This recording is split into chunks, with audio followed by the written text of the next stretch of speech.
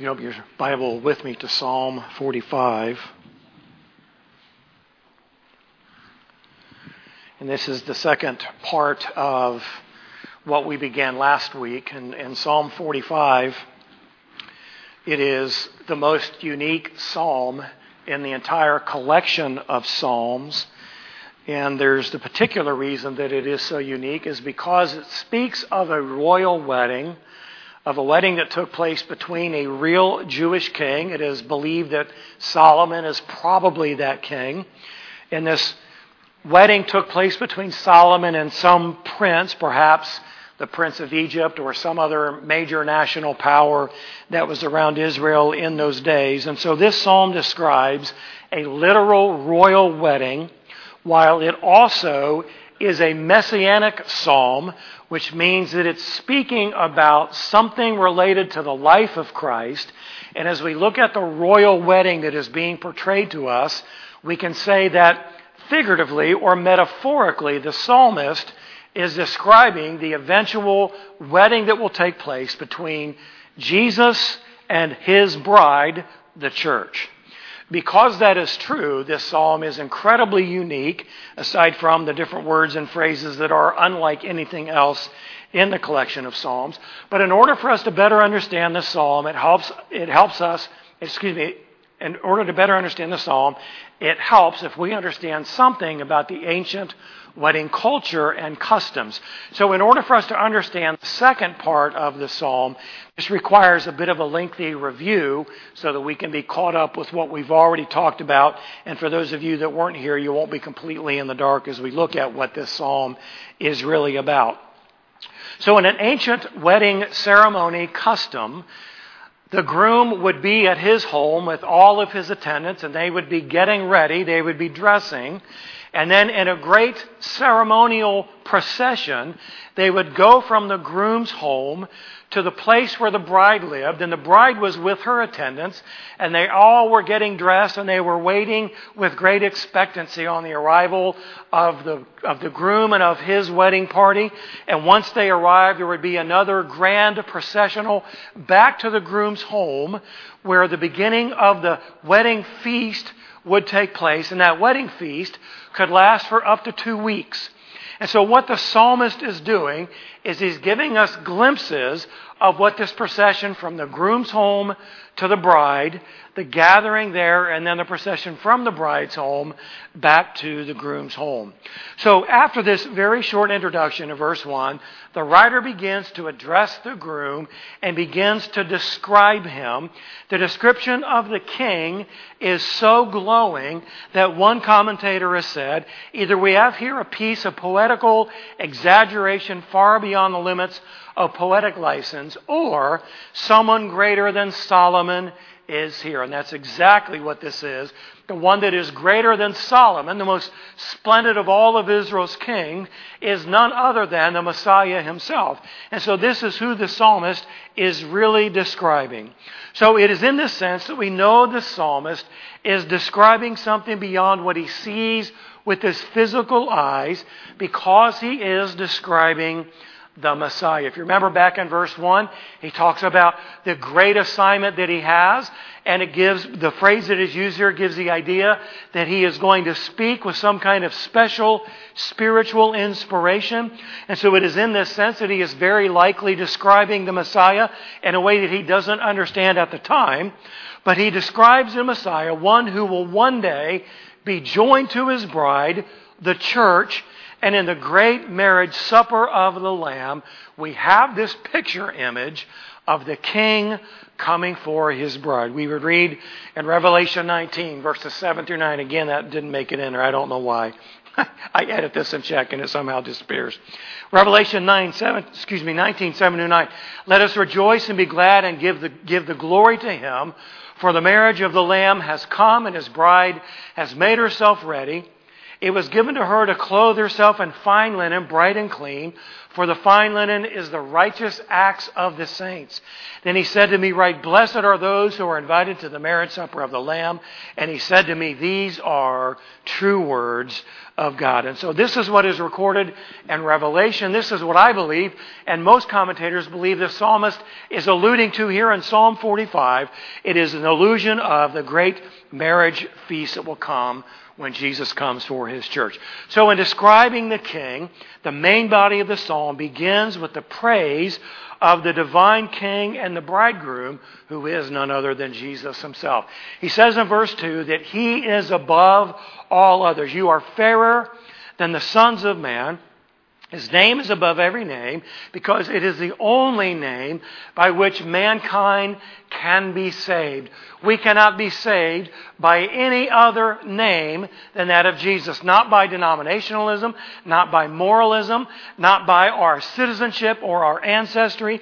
We are only going to be saved by the name of Jesus, and that makes him more fair than any other individual.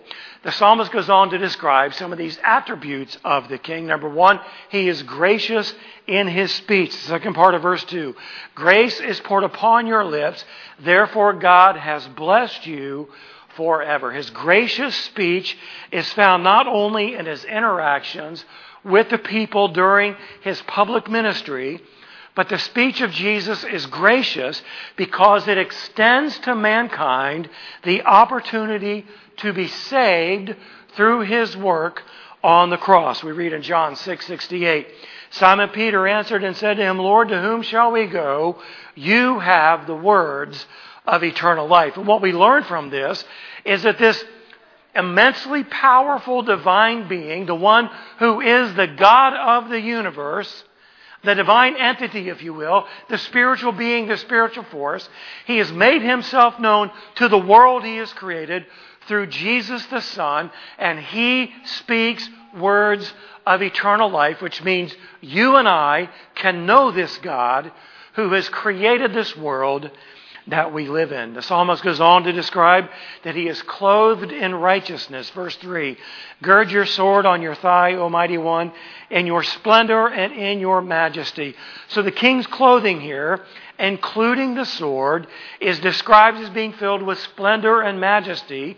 And it speaks not only of the external beauty of the clothing, but it speaks of the very righteousness of the king. The sword, which seems like a strange part of one's wedding garment, represents the Word of God as described to us in the New Testament. The sword is important because it represents that the king is seeking God's ideals. The great king, who is clothed in splendor, possesses a sword, and the sword is how he is going to pursue God's ideals in this world. Verse 4, And in your majesty ride on victoriously for the cause of truth and meekness and righteousness.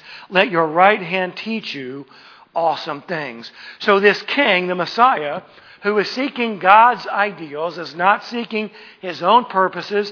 He's not seeking his own praise or his own glory. He seeks after the Father's ideals, which are his own, and they are described to us as truth, meekness, and righteousness.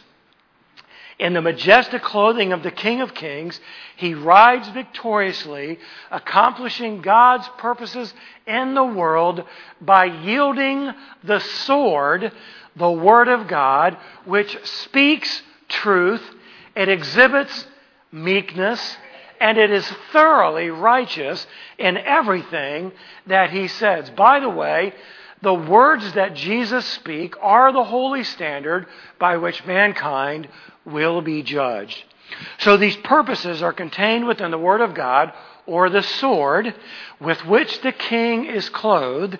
This picture image is very similar to what we read about in Revelation 19 about the future coming of this king. Verse 11 says, And I saw heaven opened, and behold, a white horse, and he who sat on it is called Faithful and True, and in righteousness he judges and wages war. So this picture image of this wedding between this king, which is metaphorically speaking of the King of Kings, and all that is entailed with that, is also a picture of what is going to happen when Jesus returns and he wages war and he judges righteously based upon his word. Number 4, he is described that his victory is certain. Verse 5 says, "Your arrows are sharp, the people fall under you, your arrows are in the heart of the king's enemy." There is no one or no thing that can stop the king from being victorious. Now again, this sounds like strange pronouncements to make at a king's wedding, but it speaks of his power. It speaks of his ability to accomplish what the ruler of the universe that has set before him. And here it says that his victory is certain. Now think about this.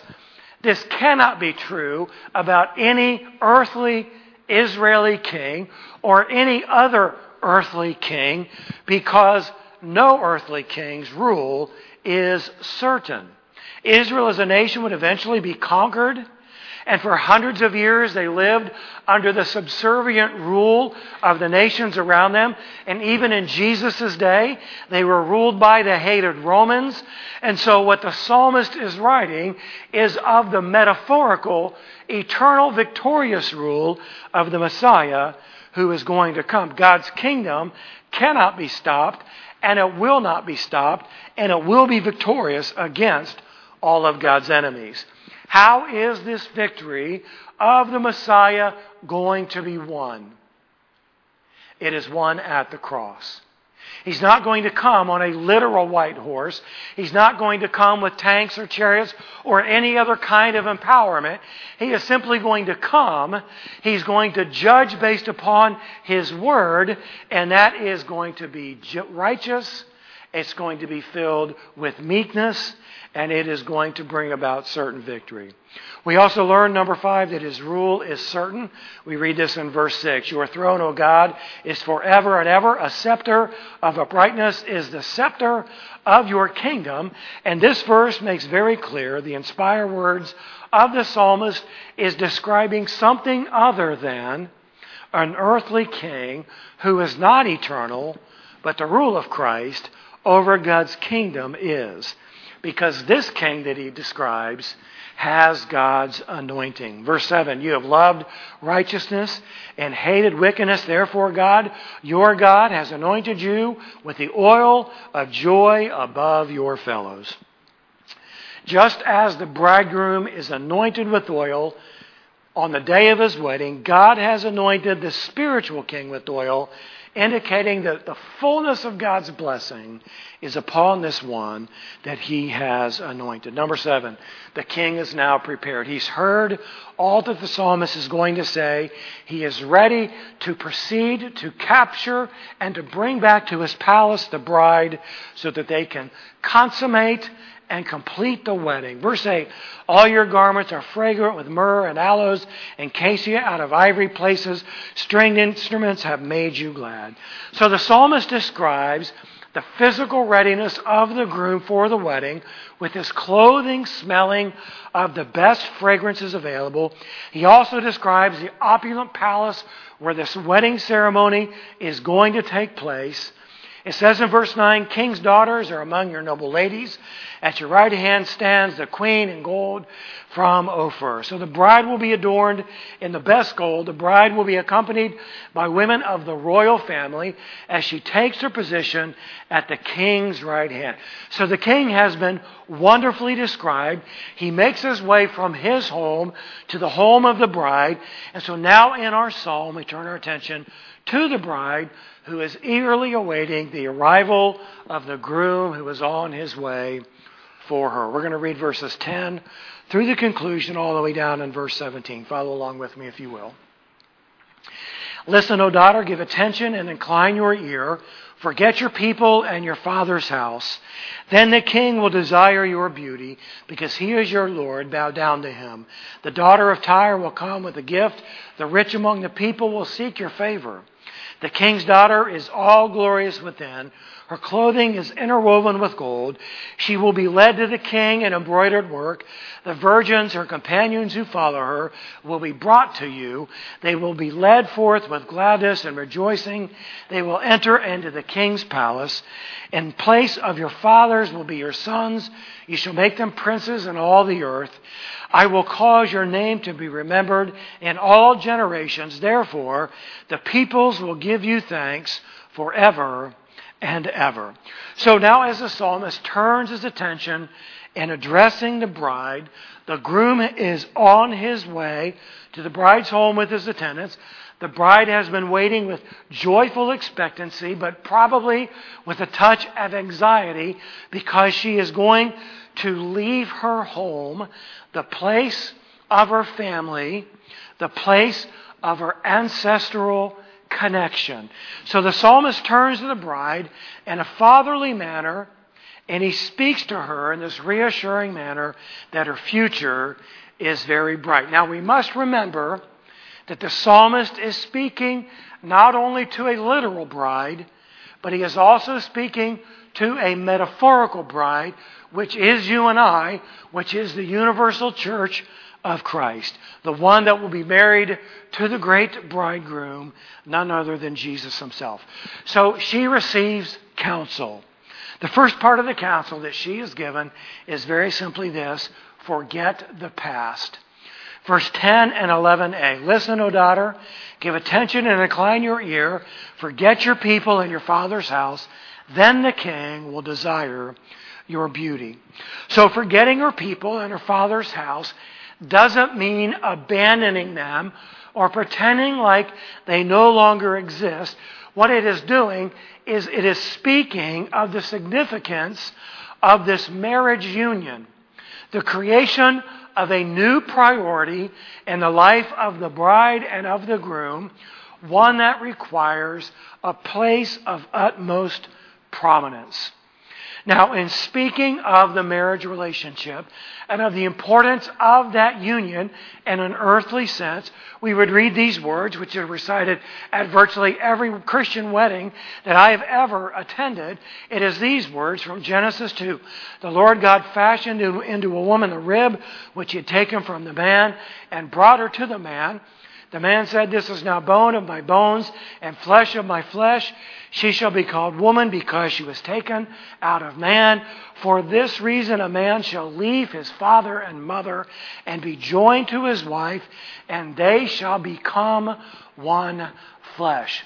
You see, when two people get married, there is this incredibly important leaving and cleaving that takes place that signifies the prominence of this union and the life of these two individuals.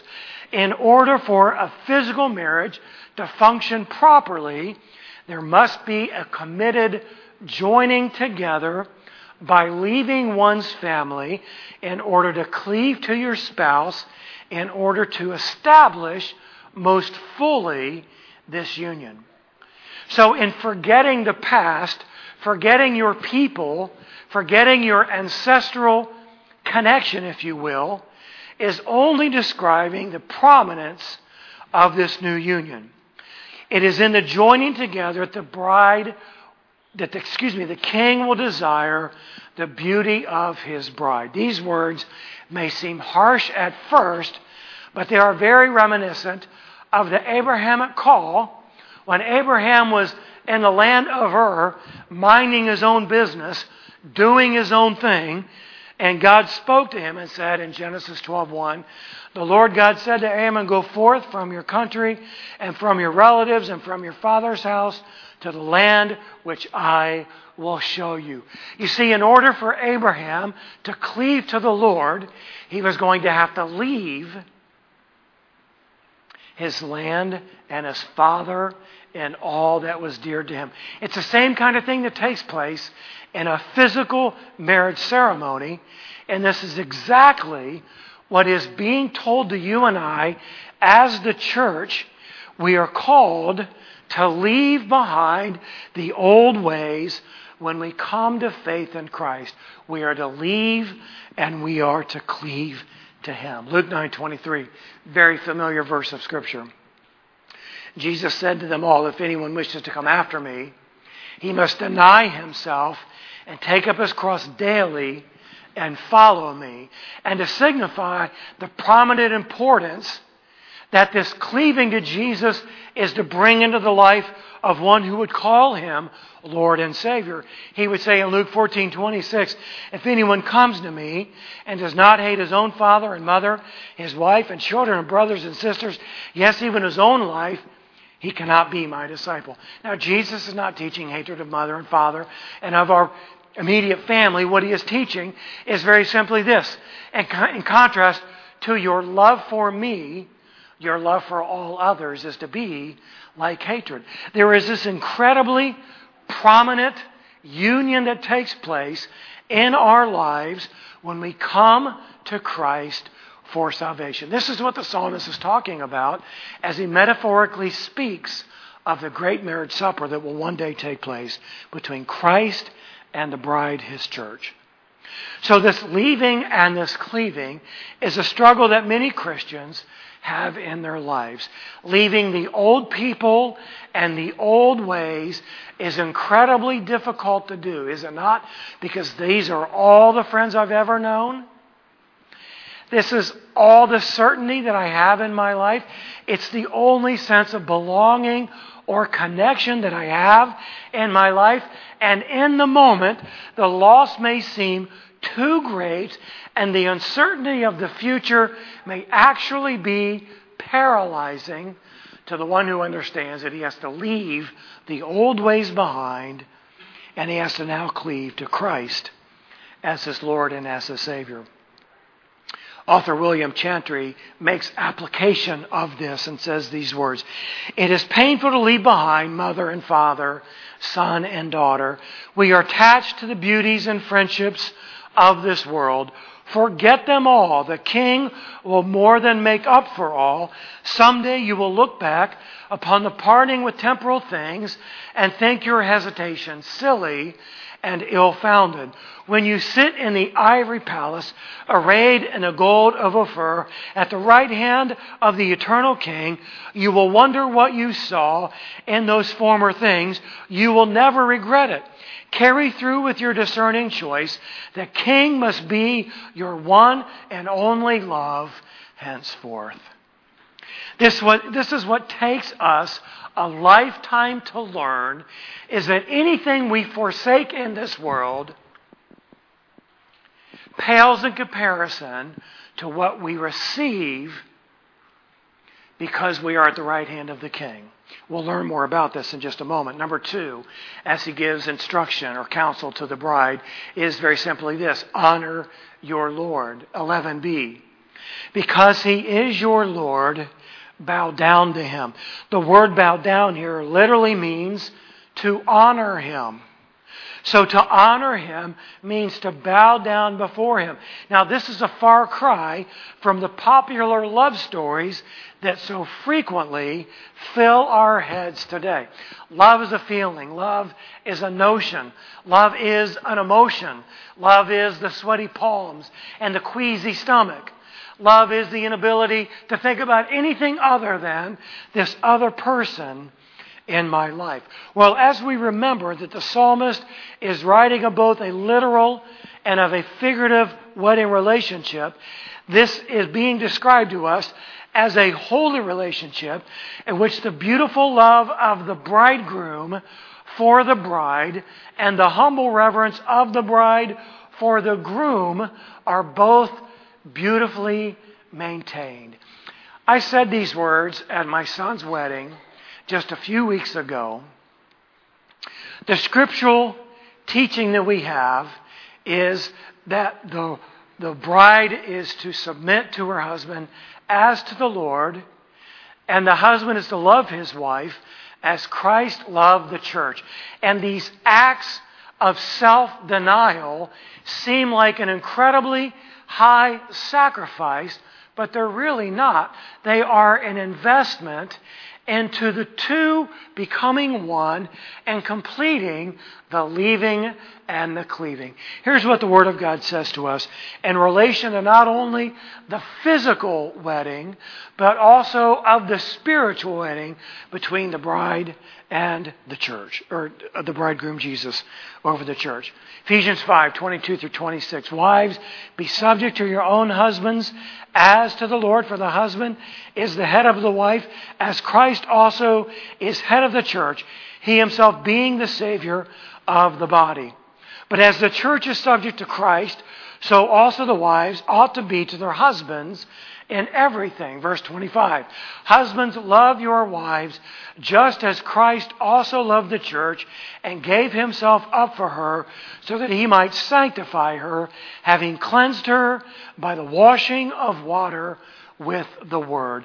So this mutual fulfilling of leaving and cleaving is seen in submitting in reverence and loving sacrificially. Just as Christ has done for us, we are to do for our spouses. Just as we are to submit before the Lord, so our spouses are also to offer their submission. Again, Chantry writes this based upon this passage. He says, if a marriage union is to endure, the husband must express his love to his wife by tenderly cherishing her as a part of his own body, by considerateness, by sharing all the goodness of God in his life with her. She in turn must express love by holding her husband in high esteem and by submitting to him in all things. Thus the church must bow down to Christ, both because he is her Lord and sovereign and because he is her Lord and husband. Since the bride loves her Lord, it is a pleasant thing to serve his interest. She desires to bring Christ honor, to fulfill his will, and to worship his name. Now, we could talk a lot more about this, but we're really in Psalm 45 and making application about what the psalmist is alluding to in the marriage that is to take place between Jesus, the bridegroom, and us, the church, as his bride. So the third piece of counsel the psalmist gives is to look ahead. Verse 12. The daughter of Tyre will come with a gift. The rich among the people will seek your favor. So the last word of advice that the psalmist has for the bride is to not look at the past and what you feel like you're sacrificing or what you're giving up, but to look to the future. To look at what the future holds for you as the bride of the King. Knowing that her choice of him was the right choice to have been made. Think about that. Whatever it is that we feel like we're giving up in order to serve the King, we are to remember all that we gain because we now sit at the right hand of the King, who is our bride. Now, in ancient cultures, it was common for surrounding countries who feared the king, or for surrounding allies who wanted the good graces of the king, to bring gifts to the king and his new bride. So the sense of loss that the bride might feel as she leaves her former home will be replaced by the joy of her union with the new groom. In a similar way, when we leave behind our connection to the world and give ourselves to Christ, our groom, the joy of this union will far outweigh the sense of loss from leaving the old ways and of leaving the old allegiances. Consider this, and this is an incredibly small sampling of the joy that is ours because we have left behind the old and because we have joined ourselves to Christ. Here's what is written for us in the first chapter of the book of Ephesians. Blessed be the God and Father of our Lord Jesus Christ, who has blessed us with every spiritual blessing in the heavenly places in Christ, just as he chose us in him before the foundation of the world, that we would be holy and blameless before him. In love, he predestined us to adoption as sons through Jesus Christ to himself, according to the kind intention of his will, to the praise of the glory of his grace, which he freely bestowed on us in the beloved. In Him we have redemption through His blood, the forgiveness of our trespasses, according to the riches of His grace, which He lavished on us. We have been blessed with every spiritual blessing. We have been chosen by Him for salvation. We have been redeemed, bought back to Him by the blood of Christ. Therefore, all of our sins have been forgiven. We have been the recipients of the lavish grace of God. So the question is this: is all of that better than what the world has to offer us? Is all of that better? Is all of that, worth leaving the world in order to gain through our union with Christ? You see, we often look back at the things that we've had to lay down because of our allegiance to Christ, and we've regretted it. Sometimes we've even resented it. Sometimes we are even drawn back to it. But we must always remember, we must always look ahead to what Christ has given to us and what we will continually learn to enjoy based upon our union with Him. And if not in this world, then most certainly in the eternality of the hereafter. One day, you are going to breathe your last, and you will be ushered into eternity, and you will either see Him as He really is and enjoy Him with all the saints forever and forever, or you will not. Anything that we have left behind in this world that we have felt a sense of loss over is going to be incredibly replaced with a joy that is unspeakable, with a glory that is unimaginable for a span of time that never ever ends. So the counsel here for us is to look ahead. Look at what God has done for us. Look at what we continue to learn to enjoy in our union with Him. And look always at the eternity that awaits us, quite possibly much more quickly than we think. So we should never look back, always looking forward, seeking to honor Him, bring glory to Him, and to please Him with the lives that we live. Now the psalmist returns to his description of the wedding procession. The bride is proceeding now to the groom. Verse 13. The king's daughter is all glorious within. Her clothing is interwoven with gold. So the king's daughter is a way of describing the bride. She's not literally his daughter, even though that's not truly who she is. She is clothed in glory. This is both a description of the external garments that she is wearing, which are woven with gold. It also speaks of her external beauty as she is being led to her groom. This description is both literal and metaphorical, since it is describing a real person, and it is also, metaphorically speaking, about the spiritual bride of Christ, the church, which is clothed in His glory. This white garment, which is woven with gold, which is described as beautiful, is the description of the bride of Christ, which is clothed in the very glory that belongs to Him. 2 Corinthians 5:21. He made Him who knew no sin to be sin on our behalf. Why? So that we might become the righteousness of God in Him. We are clothed in His righteousness. Ephesians 4:24. Put on the new self, which in the likeness of God has been created in righteousness and holiness of the truth. In our new regenerated spirit, we have been made like Christ.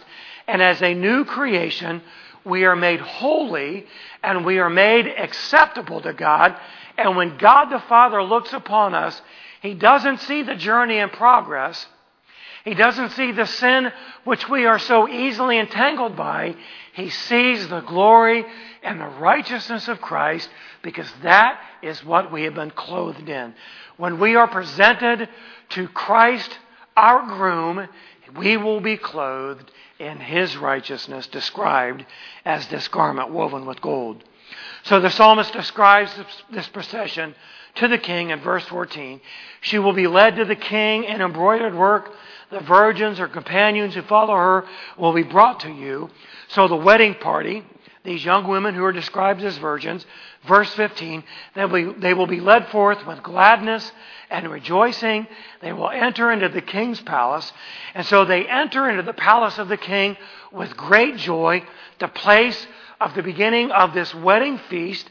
And so we know there's always a great sense of joy and excitement and expectancy at the beginning of a wedding ceremony.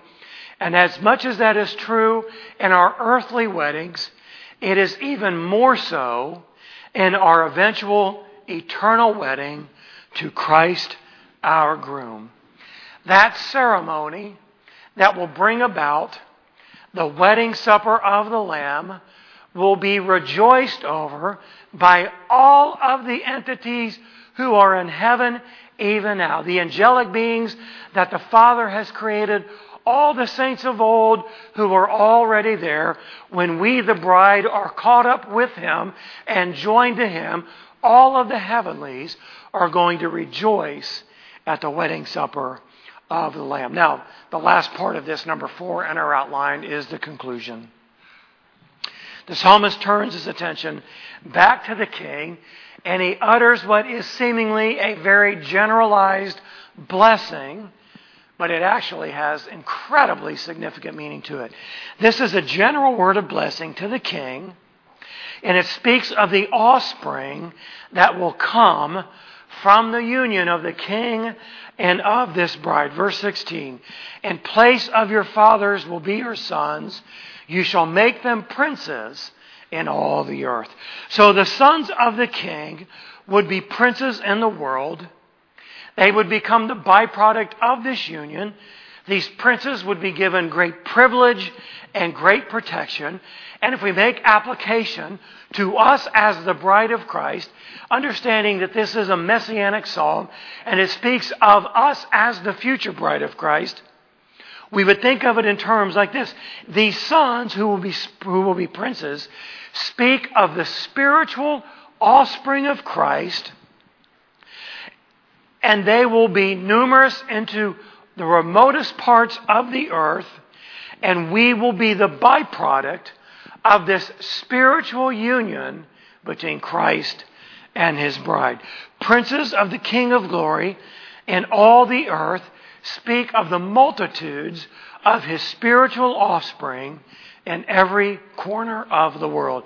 Revelations 5:9. And they sang a new song saying, worthy are you to take the book and to break its seals, for you were slain and purchased for God with your blood men from every tribe and tongue and people and nation. Think about that. A king who would bear many sons would create princes who would have some kind of a footprint in the world that they lived in. But Jesus, who is the firstborn of many, is going to give birth spiritually to princes who will inhabit every corner of the world. Look how the psalmist concludes this royal wedding blessing. He speaks of a lasting glory. The king's lasting glory. Verse 17, I will cause your name to be remembered in all generations. Therefore the peoples will give you thanks forever and ever. He wasn't a part of the king's family, but because of his love for, because of his admiration of, and because of his loyalty to the king, he says, I, the psalmist, the one who has been so blessed to write these words, I will cause your name to be remembered in all generations, and all the peoples will give thanks to you forever and forever. Think about this. This leads us to wonder, not only did the psalmist truly understand what he was writing, I don't think that he did. I think it was a general blessing, speaking of the king's fruitfulness, a way of saying your kingdom is going to be great. But as we understand this being a messianic psalm, and the psalmist writing of the bride of Christ, he, the inspired psalmist, will continue to make the name of Christ great through all the peoples and all peoples will give thanks to him forever and forever. Are you and I, as born-again believers in Jesus Christ, are you and I, as the bride of Christ, doing what the psalmist said he would do, making his name great amongst all the peoples? Do we praise him who has purchased us to himself to be his bride? What are you and I doing that is causing his name to be remembered? Even more so, are we joyously and anxiously waiting for his coming, adorning ourselves with his righteousness in preparation for the coming of the bridegroom, when we will be joined to him for all eternity?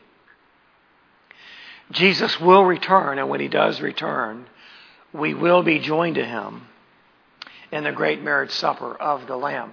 We read this in 1 Thessalonians 1. And how you turn to God from idols to serve a living and true God, and to wait for his Son from heaven, whom he raised from the dead. That is Jesus, who rescues us from the wrath to come. Are we waiting? Are we expectantly, anxiously, joyously waiting? John 14, verses 2 and 3. In my Father's house are many dwelling places. If it were not so, I would have told you. For I go to prepare a place for you. If I go and prepare a place for you, I will come again and receive you to myself, that where I am, you may be also. Are you ready for his coming? Are you looking forward to his coming? Are we committed to making his name great amongst all the peoples forever and forever? Would you pray with me, please? Well, Father, we acknowledge that the King is indeed splendid. We also acknowledge, Father, that you have made us the bride to be something that we are not yet. We will one day be perfected. We will one day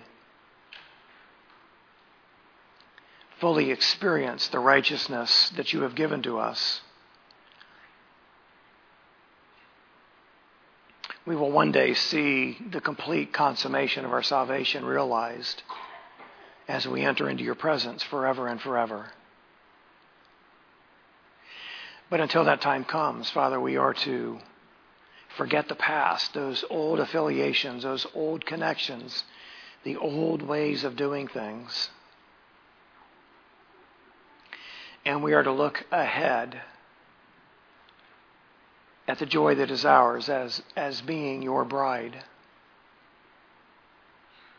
God, I pray that we would be readying ourselves for your coming. You will come much sooner than we expect. And I pray, Father, that it is our desire to be as spiritually prepared for that coming as we can be, joyously, expectantly, longing for your coming. Father, how we thank you for the way your mercy and your grace covers our inability to be who we desire to be. We thank you, Father, for the forgiveness that covers the sin that we so easily and quickly commit that is a part of our past. And God, I just pray that you would continually grow within our hearts a desire to be wholly other in our walk with you. Father, we pray that you would speak to us through your word, through our praise as only you can. We pray that in the still small voice of your Spirit, that you would be calling us to yourself for your glory and for your honor. We pray in Jesus' name. Amen. Let's stand and let's sing.